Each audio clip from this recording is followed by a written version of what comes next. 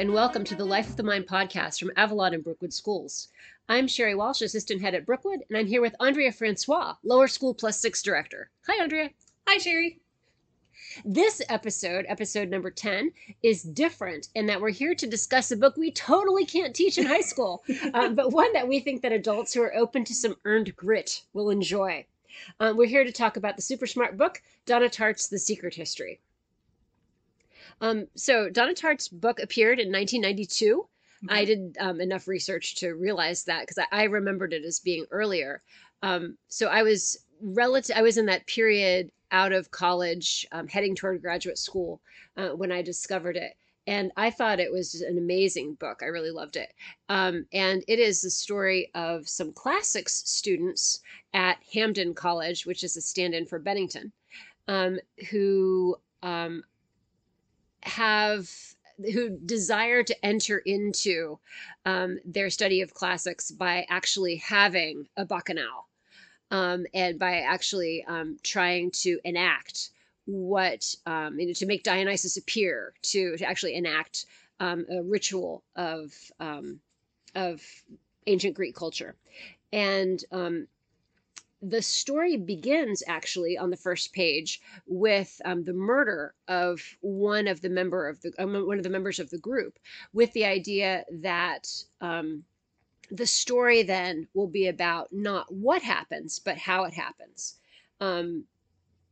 That's a kind of device that we see in Dostoyevsky's Crime and Punishment.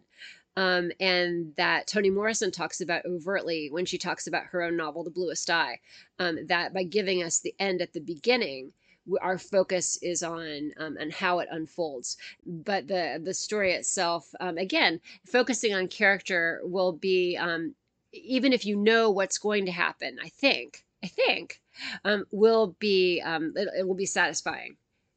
Well, I came into this book a couple of months ago through a book club, and it was kind of funny because the previous book in the book club was like a murder mystery that I only read 80 pages of, because by 80 pages no one had died, and I was really annoyed. So this was a nice antidote to that. Yes, as I was expressing that to the other members of the book club, they were like, oh, well, you're gonna really like this next one because, there's a murder in the first sentence. I was like, oh, hooked. I'm in. I want this. So I think as a framing device, I found it very engaging and really did help me want to be involved with the characters and not so much of the nitty gritty of the police detective part of it.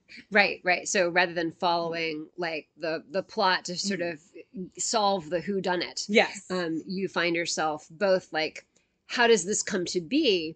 And then in this novel, you do get a good bit of the consequences. Yes. So the murder actually, it takes place on the first page, but in the unfolding of the story is maybe about halfway, right? Because you get the setup and the way that is that these people come to feel that they need to murder their classmate, to the end of the novel, where you really understand more of kind of the consequences of the murder for the various characters. And so that's, that's different from Crime and Punishment, and it is different also, I think, than other books that often take this kind of approach, where you would have, prologue, murder, epilogue, now you see there has been a murder. Mm-hmm. So it's, so this is different in that way.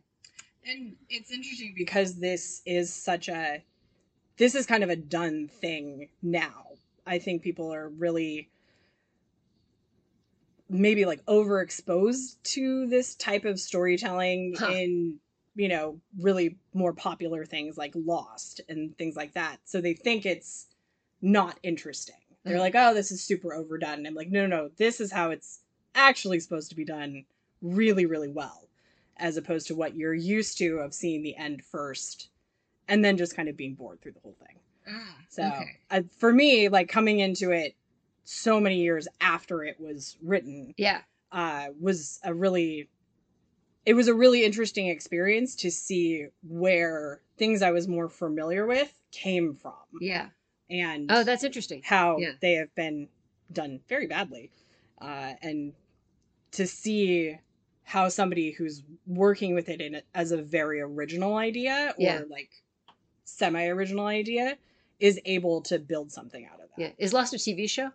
Yes. Yeah. So this, I mean, so thinking about like the written word too, and the way that Tartt has a lot of control over not just plot, and then I mean, but also characterization and description, like the way that it all unfolds. Pacing, like all of that kind of stuff. I mean, I realize that those elements exist, in cinema as well. But Very different. The way that she controls all of those elements, I think, is really masterful. And maybe makes for part of that difference. Yeah. Yeah. I never feel like any of the shifting is gratuitous. And I never feel like having the murder up front is a gimmick. No. I mean, what it really reminded me of initially was the movie Sunset Boulevard. So, which starts with the narrator and the murderer, and you see it in the very first scene, and he builds backwards. So it was just really interesting to see this formula, like from where it can come from, Yeah, and from what will happen afterwards. Yeah, and very much like the structure of the book. Right. Yeah.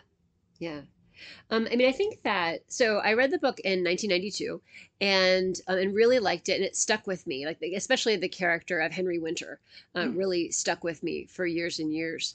And then I went back to it after I had read The Goldfinch, which is the more recent Donna Tartt novel that is, great.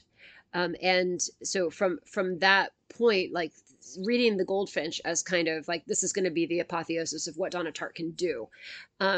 Reading that and then being able to go back and pick up The Secret History, I was not disappointed.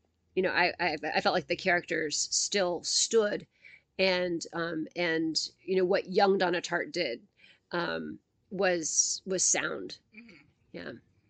I have actually not read The Goldfinch. I tried. I got like 3 pages in and I was like, never mind. Yeah. I mean, it's true. I mean, that's another one that begins with a scene at the front that, in this case, it's chronological. Like it sets off. No, it doesn't. It starts in Amsterdam, doesn't Yes, it? it does. Yeah. So there's a scene at the end that's at the front as well, and then you go to the childhood of Theodore. Yeah. So So that's I can see how that would be not ideal for I don't know, for every reader, and I can see how it would be possible to put it down at the beginning. I have more of an inclination now to go and read it. Yeah. Where I'm like, okay, wait a second. This might not disappoint me. Yeah. So thinking about sort of what we might talk about as we talk about this novel, I mean, for me, it's very much about psychology and characterization. It's very much about evil. Stylistically, I think it's about like some really powerful dramatic irony. It's about, and I think it's a very writerly novel too. Like, I mean, we get a real sense of like what Tartt is up to. So the reason we can't teach this in high school, like one of the reasons, is that there's a ton of drug use, and I mean, as far as I understand, Donna Tartt is using drug use and sleep deprivation and other devices. Dreams in order to show a character's altered consciousness and in order to make the characters less inhibited. And so, I mean, I think that those devices are really well used on her part in order to provide different effects. I don't know. So when you think about the novel, what strikes you? Like, what are your main ways in? I think the character of Henry is such a strong character in such an interesting way. Yeah. Because he's both like strong as an absence. And the way he's talked about by the other characters is in how enigmatic he is. Yeah. And I found that just utterly fascinating. Yeah. So just to kind of set it up, Richard Papin goes off to college at Hampton. He's from Plano, California. And I think this is also one of the reasons that I like this book so much is that my childhood in Central Florida is not unlike his childhood in Plano, California. I mean, a lot of like, suburban sprawl. Um, and the kind of cultural aridity that goes with that. But yeah, so Richard Papin comes from California to go to school at Hamden. He wants to take. He had taken some Greek back at home. He wants to take Greek. He finds out that the Greek class is closed. He makes himself invaluable to the members of the Greek class by knowing an answer, and then he's invited into the group. The clear leader of the group is Henry Winter, who is the strongest Greek student, the person who's most devoted to scholarship in this particular way, although he's not the most credentialed. He doesn't go to high school or doesn't finish high school. And then you have their professor also, who teaches them almost all of their classes. So the character of Henry then is this strong figure. I mean, again, if we think about these novels told by these, I would say that Richard Papin is involved. I wouldn't say he's semi-involved, but by these first-person narrators to tell a story about other people. I mean, you think about Nick Carraway and The Great Gatsby. You think about Charles Ryder and Brideshead Revisited. Like those kinds of first-person narrators. You get this picture of Henry from Richard, but then also in all these various conversations, and in one case, a letter, you get different depictions of Henry. Yeah. And one of the things that was brought up in the book club that I was in was that the idea of an orphan. Oh, yeah. And I had actually not thought about that as I was reading it, that most of the core characters are either orphans by circumstance or orphans by choice. Like Richard is an orphan by choice. He leaves his family. Well, his parents don't like him much, but yeah. They don't like him much, but then he concocts an entire self and an entire life that he presents to others. Yeah. Which is totally full of holes, and everyone knows it's a lie. It's like so funny as he's like really digging down into it, and you're just like, dude, everyone knows you're lying. Like, you should stop. But then you have, I mean, Charles and Camilla are actual orphans. They're actual orphans. So this is a set of twins in the class. The class consists of just a few people. And so Charles and Camilla are actual orphans. They're actual orphans. Francis is essentially an orphan, as his mother is a child. Right. I mean, she is more like a sister than a mother. And not a very good sister. Like, not even like a loving, caring one. Sure. And Bunny is an orphan in the sense that his family has great aspirations for what his life should look like. Right. And no understanding of who he is and what he can actually achieve. Well, and they don't give him any of the resources except for the outside resources. Yes. So they give him, so they send him to the prep school. They send him to Hamden, but they don't give him any spending money. And he has to sort of fend for himself once he's there. And so there's like the shell of a family, but not a kind of reality. And that's interesting too. Thinking that way, you have, like, why are these people so drawn to this core of classics, students? Like, why are these people together? And of course the answer is that they lack families. Yes. Yeah. And they find sort of a family in each other. I mean, Richard talks about it at the very beginning in the prologue of like what connected us. Yeah. And you can say that it was love, which is strange based on what I'm going to tell you. Yeah. And I really liked that part because it helped me to want to keep knowing. Yeah. And I feel like you kind of get to a part sort of in the middle where you're like, these are terrible people. They should not hang out. Yeah. You guys should all leave each other alone. Well, so this is kind of the problem with the, so Donna Tartt was friends with Bret Easton Ellis. And really? Yeah, they're all at Bennington. They all came out of Bennington at the same time. And so, like, I mean, he wrote novels with unlikable characters. And very you also unlikable. Get, like, I mean, they're kind of the David Foster Wallace, Jonathan Franzen. I mean, those are some people who write some novels with some really unlikable characters. Yeah. And we understand that, too, as, like, an extension of the anti-hero. Like, we understand that this is the extension of, like, Salinger and others.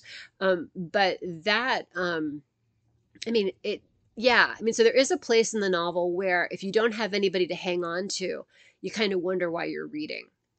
Yes. And for me, that place shifted in the scene where Richard is by himself over the winter. Okay. And he is in the So they have scary. a long winter break, and so Richard, everybody takes care of themselves, and Richard doesn't want to admit that he doesn't have any resources, so he ends up getting a room with a hippie who makes mandolins, and the idea is that he would get to stay in the room as long as he helps out a little bit. The hippie turns out to be terrible.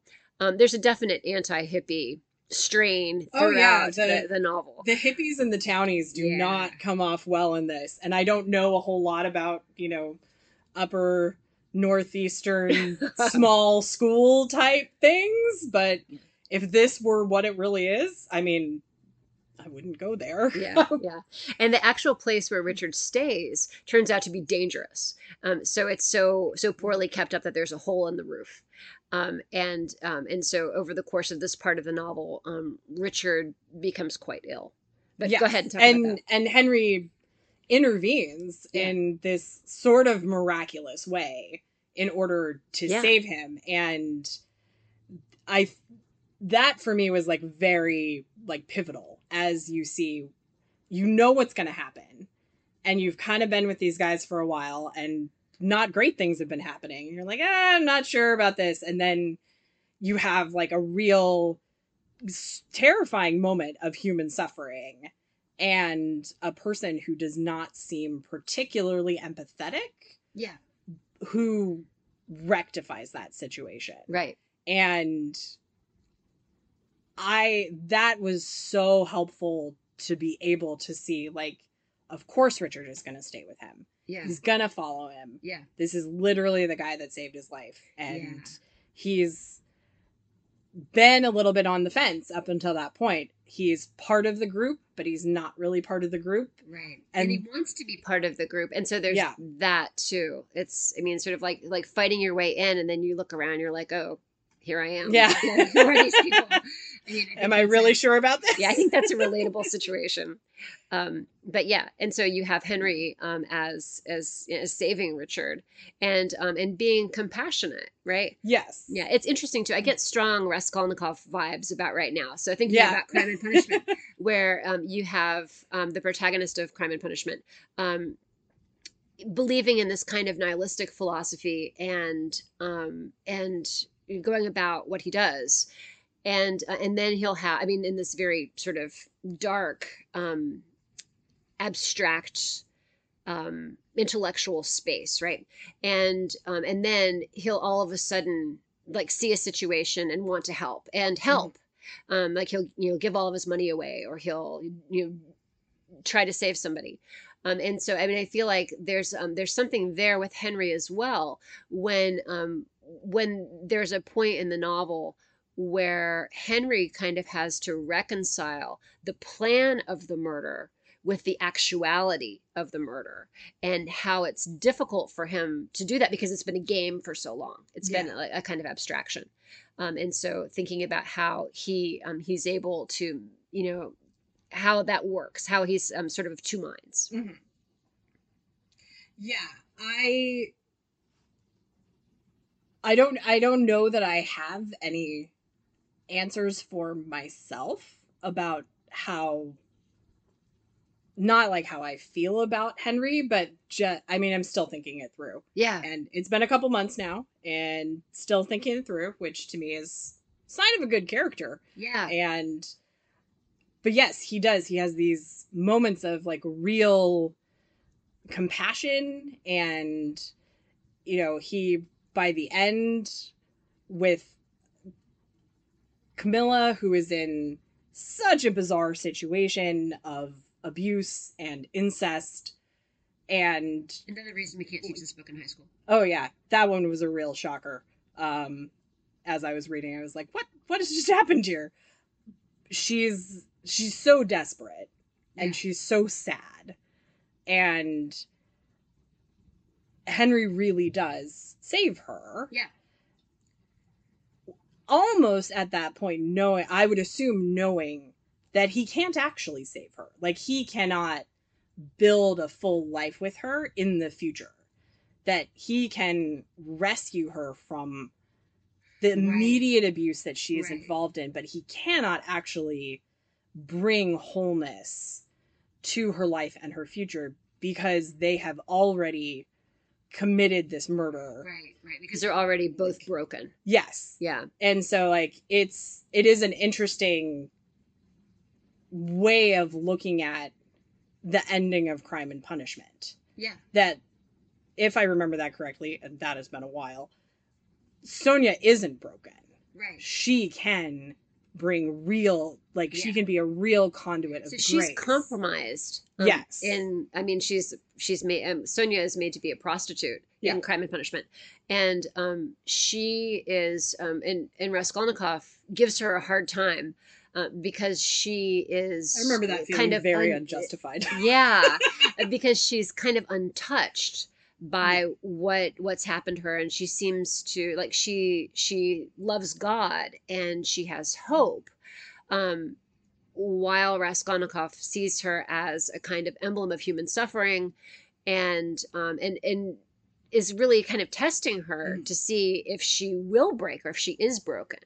Yeah. And so that's interesting. So assuming that Tartt is self-consciously doing this, and I think there's the line from Crime and Punishment in the novel. So we understand that Tartt is doing this self-consciously. There's a sense that that Sophie Dearbold is a kind of Sonia figure. Sonia. Oh yeah. And so Sophie Dearbold is a character who shows up later and is a kind of solace to Richard. But they date later, but they can't stay together because she sees that he's unreachable. Yeah. That he, that I think we could leave that there. That he can't be brought along by her. Yes. And that would be a key difference between Raskolnikov and Richard. Yes, and I mean you have such a difference in the ending of the possibility of like Grace bringing the comedic resolution. Not funny. But, I understand. And I mean, essentially this is a tragedy. Like as they cannot be whole. Yeah, and I feel like the story is self-conscious about that too. With like Julian. So Julian is the professor, and when he finds out about the murder, he packs up and leaves. He doesn't turn them in, but he is out of there. And there's a scene in the book too where they think about, or maybe Richard thinks about, that that Julian might have sat at the table and wept for Bunny, or sat at the table and wept for all of them, but Julian does not do that. Like no anagnoresis, like there's no moment of realization, recognition. There is not a kind of tragic positive resolution to the story for him. He behaves like a coward and leaves, which is perhaps why Henry in the end steps up. That was one of the most interesting parts of this book to me. Julian? Yes. Yeah. So you read the back of the book, and it's talked about like that these people are brought together through this charismatic professor. So that's true. I, being, a fairly literal person, was like, okay, so this is a book about a professor, and about how, like, as it's going, Julian is really absent. He is. He's all surface. He's all surface, but he's also like, how I came to understand it eventually through my like anger of what is going on here was, I mean, he really is Apollo in the temple, and Henry is his mouthpiece. He is really hidden, and Henry is what speaks for him. Oh, that's interesting. And interprets him to others. I mean, the little scene where they're doing the teacher recommendations. Yeah. And Henry is writing, he's like, this is so stupid. These people don't realize they're in the presence of a genius. And I'm like, because he never says anything. Of course they don't know. Right. And is he? Yeah, so they're filling out a teacher evaluation for Julian so that, I don't know, because it's time. Keep getting paid or something. Like, I think they talk about how mundane and stupid it is. And so Julian is so present in their lives and in how they think, but he's so absent for the reader. And Richard addresses that in saying, like, I don't think I can explain to you what he meant and what he said and who he was to us. Uh-huh. And so the entire time that I'm reading this, and I'm just convinced, I'm like, well, Julian knew.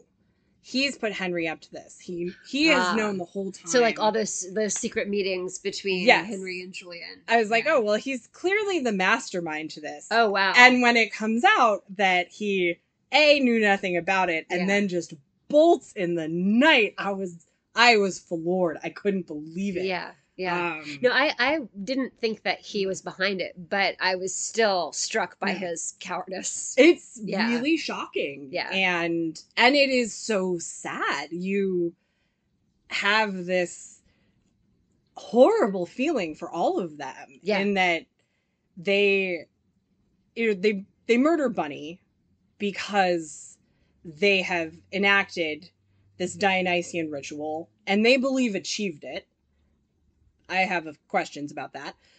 And in doing that, have accidentally murdered a farmer. Right. And Bunny finds out and blackmails them for, all of this time. And so when Julian just abandons them completely, there is just like such sorrow. Yeah. Because they have taken him at his word and done what he has told them to do and lived the life that he has presented to them as the realest thing that is possible. Yeah. And I mean, I don't know what I would do if some people took me at my word and then it turned out that everything I said was totally wrong. I'd like to think I wouldn't bolt in the night, but I probably would. Yeah, I mean, I don't know. I mean, it seems like the murder of the farmer is one thing. And then the other question is, like, how do you respond to blackmail? Yeah. And so it's, I mean, I don't know. I mean, the murder of the farmer is the natural consequence of what they did. Yes. That they totally don't see coming. But then when Bunny finds out about it and feels left out because he wasn't part of it, and not the murder so much as the bacchanal, and then reacts as he does. I don't know. I mean, it seems like there's a kind of difficulty there in figuring out like how to parse that. Yeah. I don't know, but I agree that that Julian is all surface and is sort of I mean, his attitude is one you can imagine having been very effective in the past. Yes. Let us leave the temporal world and enter into the sublime. I may or may not have ever said that in English class. And then some of the other sort of aspects of the way that he is with them, but he's not with them personally. And when they have a personal problem, they don't go to him. Like, I mean, Henry's not going to go to Julian and say, "Hey, remember that bacchanal? Let's talk about something has happened. I need your advice." Right. I mean, and also, I mean, all the professors are terrible, right? The French professor is, I have enemies. I must be careful with the dean of students. Please do not tell me. And Dr. Roland, the psychology professor that Richard is stealing from. Yeah. Well, yeah. And, but also, working for, and yes. Occasionally. Yes. So the professors don't come out very well at all. I honestly, if you just read this as like a idea of what a small liberal arts college was, none of it comes out well. You wouldn't want anything to do with it. Well, I mean, except that there is a real draw. Like, I mean, I think the reason we care about them early on is that we are interested in what they're going to do and what it is to study the classics. And again, these people who don't have families are hooked into something larger than themselves. And that's, and that gives their lives meaning. But of course, it can't be a kind of, the way that they've done it, it can't be a kind of full or fully, I want to say, nourishing kind of experience. Like they can't get family from this. Well, and I think nourishing is actually like a really interesting adjective to use, because there's so much in the novel about how physically destructive what they are doing is.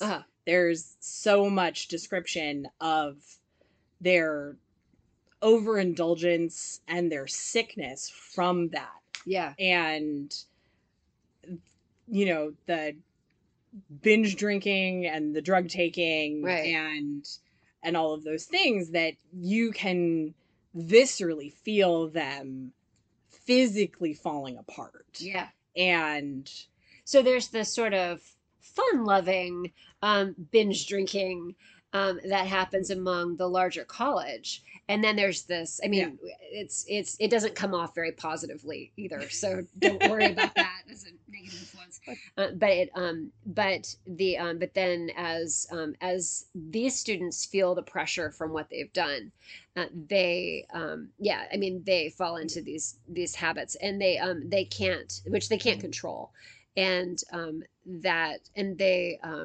you have, Richard becoming increasingly addicted to the pills that he's stolen, in order to make it through the day, and Charles becomes, an alcoholic. Yes. And and so everybody sort of like what they sort of like the fissures in their characters break wide.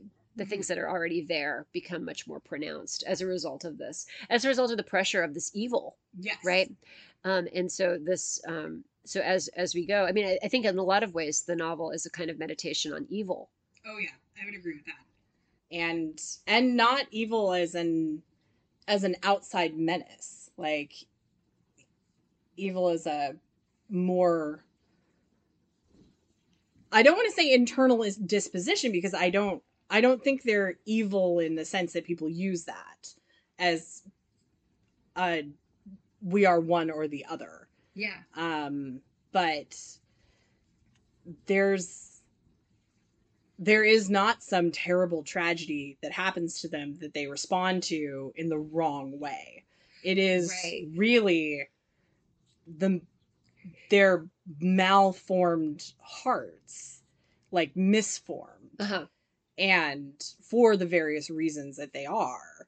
And then so they want the bacchanal because, I mean, Henry says that he wants to live without thinking. Yes. And so they want that for a reason that that they have a particular need for, because of their, pre-broken situations. They have this desire for this more than most, and certainly Henry as an academic who lives entirely in his head. That idea of living without thinking is especially appealing. And so there's that. And so their brokenness leads to the killing of the farmer. And then everything that happens after that. Yeah. I mean, everything that happens after that, you see places where they could make different choices. Yeah. And you see them in some places trying to make different choices. As ridiculous as their plans are, and they have the idea to escape to South America. Right. I mean, that's not murder. Yes, that's not murder, but it's totally ridiculous. Yeah. It's completely absurd. And then turns out they don't have any money. Right. Which just at the first part, you're like, well, shouldn't you check that one first? There's not a lot of practical thinking going on around this place. Right. I think they're increasingly desperate. Yes. And they're at the points where essentially there should be an adult like intervening. Yeah, for sure. There isn't. And the idea of, kind of the romantic or enlightenment idea of the soul as being like essentially good, and outside forces make it into something that's it's not. I mean, this is a really strong refutation of that. Yeah. That that original sin, which is not what she says, but is what she's dealing with, really does exist. And because they don't have real formation from a family and a community, right, they just keep making the wrong choice. Yeah. And Tartt is a Catholic convert. I'm not sure. I can't remember at what point she converts. But yeah. Which I found really interesting finding out later after I found that out in book club too.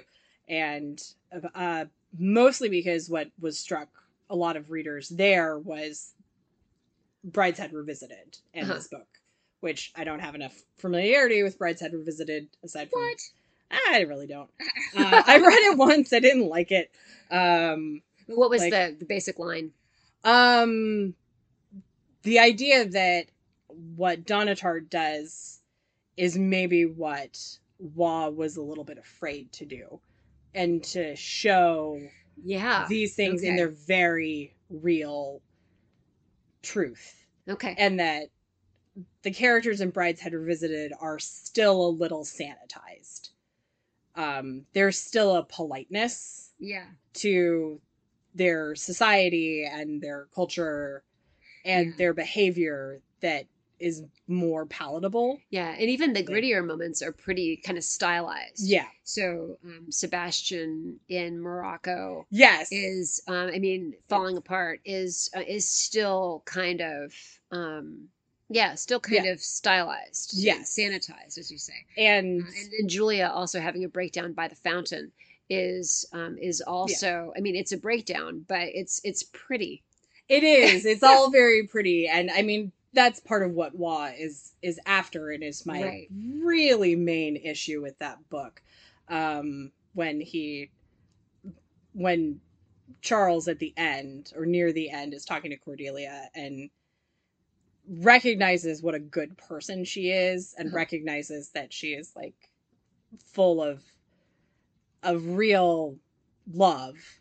And his throwaway line is, "It's too bad she's ugly." You're just like, I don't want to do this anymore. Oh no! I mean, that's not. I mean, okay. I mean, that's Charles, though. I mean, it is, we but understand that that's not right. I don't necessarily feel that I should reread it. But I don't necessarily feel that Waugh thinks Charles is wrong there. Okay. I mean, I'll think about this more. I don't know. But yeah. Maybe I'm just being very vengeful and grudgy. Maybe why I liked this book a little better. Okay. Yeah. I think that's true. Mm-hmm. Like, this sits with the problem of evil in a way that's more Dostoyevsky than Waugh. In a way. And you all, but you have some of those same kind of ideas, kind of the person who doesn't have the fully developed family life, finding or trying to find a family, and sort of how that plays out. And so you certainly get that in Brideshead as well as in this novel. So that's interesting.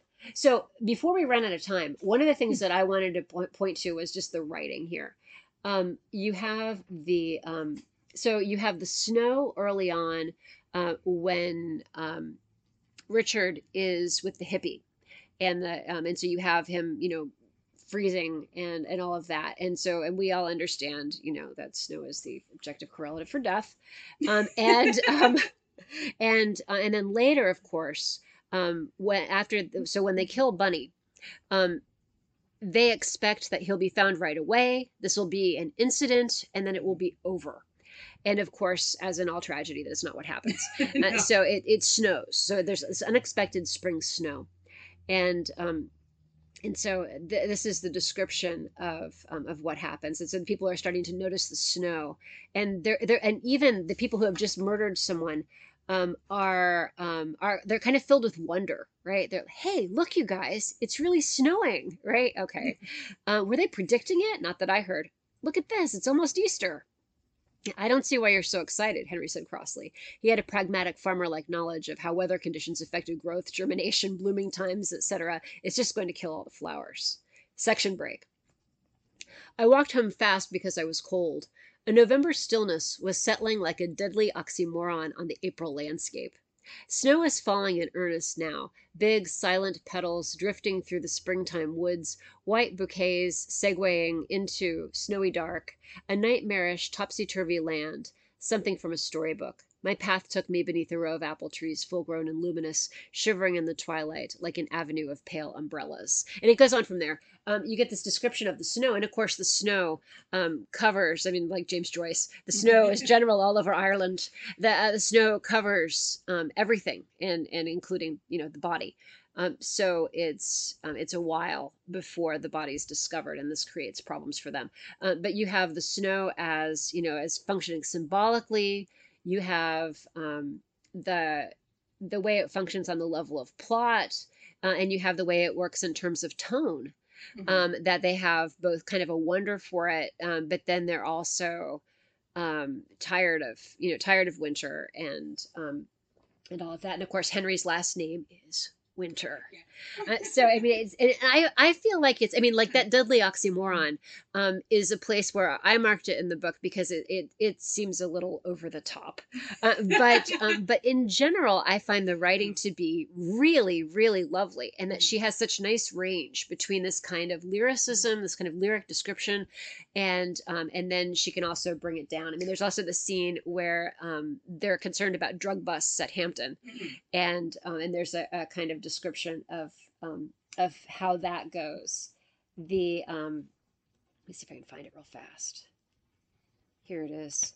The majority of our classmates, however, were thrown into an uproar by the information, accurate or not, I still don't know, that the Drug Enforcement Agency had brought in agents and was conducting an undercover investigation. Uh, Théophile Gautier, writing about the effect of Vigny's Chatterton on the youth of Paris, said that in the 19th century night, one could practically hear the crack of the solitary pistols. Here, now, in Hamden, the night was alive with the flushing of toilets. Pillheads, cokeheads staggered around glassy eyes, dazed at their sudden losses. Someone flushed so much pot down one of the toilets in the sculpture studio that they had to get somebody in from the water department to dig up the septic tank. So it's like it's over the top and hilarious, you know. It is. It's so funny. Yeah. I found her writing really, really incredible in this book. And yes, she's got such a way of really building these beautiful images. And I would be very interested in your interpretation of the ending, which as a like piece of writing is just unbelievable. Yeah. Even if I don't understand what she meant at all. And then her very pointed use of just the short sentence. Yeah. And also to like point out to anybody listening that this is not like a voyeuristic book as much as it presents a lot of evil. Yeah. And in the scene in which Francis and Richard are engaged in some amorous activities, her description is events progressed. Yeah.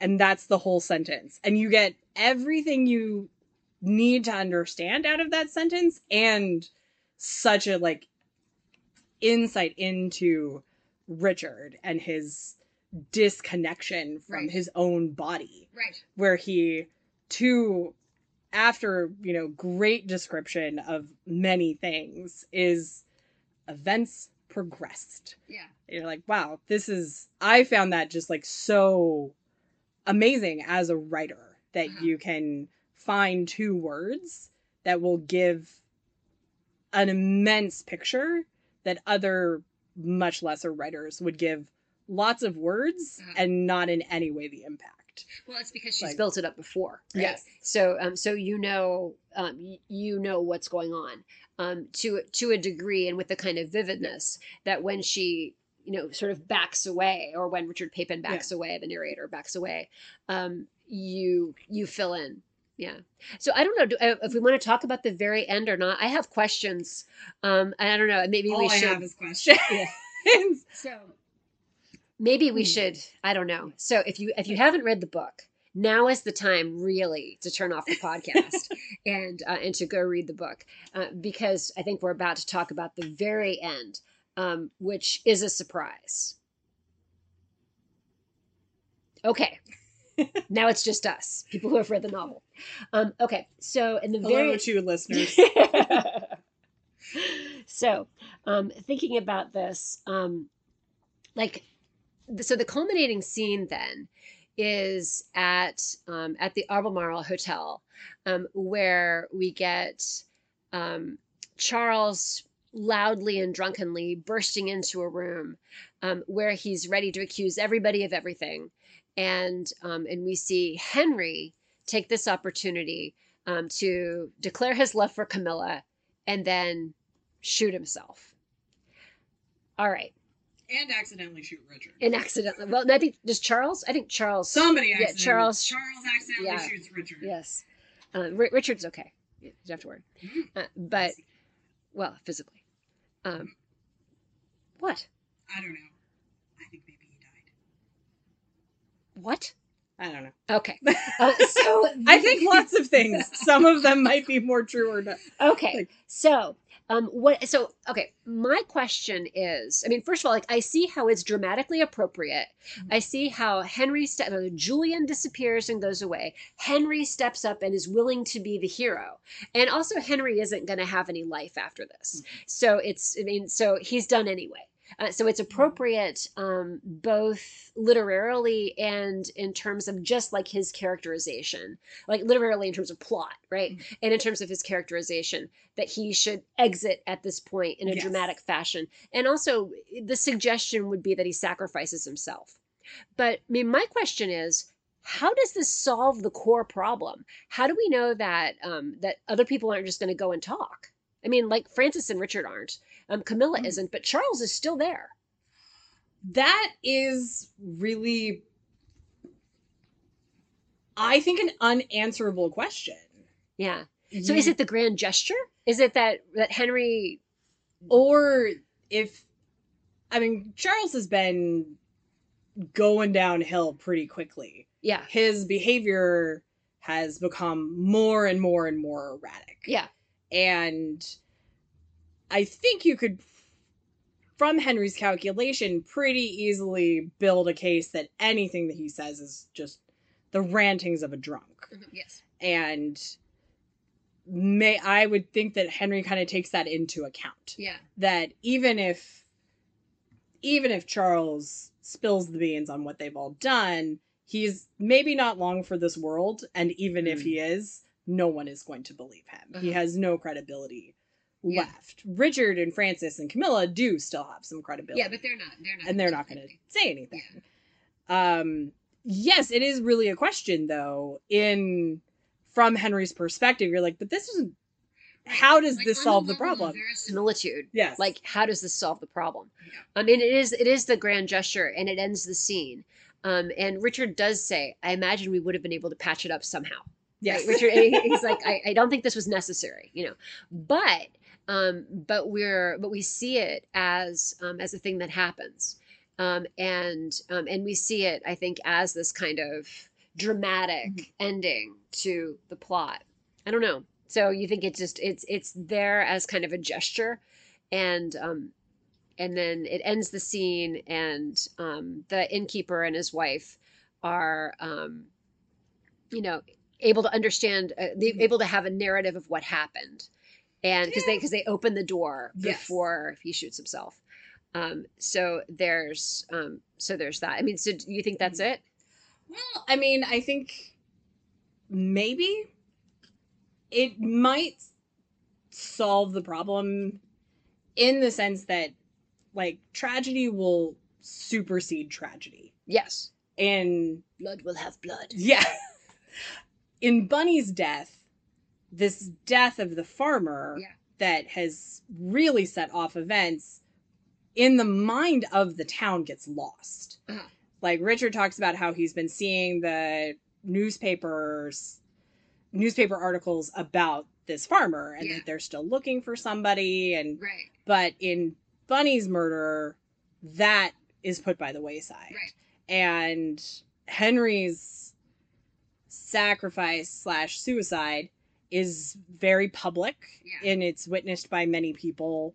Yeah. And it happens in a place in the town that is very known. Right. They talk about how presidents have come to stay there. Right. So he really kind of trumps all of the other things that have happened. Yeah. And as these tragedies compile, people stop asking questions Right. about what has preceded. Yeah. So That's true. I think that's a good way of seeing it. And it's also, I mean, no matter what we think about the morality of any of this, I mean, I think we're made to understand that it is Greek. mhm. You know, like the gesture is appropriate in a tragic sense, and Yes. in a Greek way, if not, you know, in other ways, and like in the actual world. So I think that's like it's Mhm. it's suitable for the world that's been created by the novel. Yes. And I think you can really read it also as a incredibly realistic moment of despair. Yeah. In that, in Julian's abandonment, Henry's world and center is gone. Absolutely. And there is nothing in his environment to provide something different. Yeah. Which I appreciated in the sense that Donna Tartt didn't throw in like random Jesus characters. Right. Which would have been really false. Right. And as much as we could say it would be very life-saving, and maybe soul-saving for some people, it wouldn't have worked. Right. But nothing is going to step in. Even his relationship with Camilla, is going to that's not undo sustainable. what has happened. Yeah. And I have a lot of empathy for that moment where he cannot see any purpose for his own existence anymore. Yeah. And that even the other people around him who love him and care for him aren't enough for that. Right. And so I think it is very Greek, and Henry presents it that way in his demeanor, in his words, in whatever he says to Camilla that she never shares. Yeah. But I think seeing it through Richard, we feel how real that really is, and how you don't have to be involved in this kind of situation to end up in that place. Right. Like any life built around falsity ends here. Yeah. And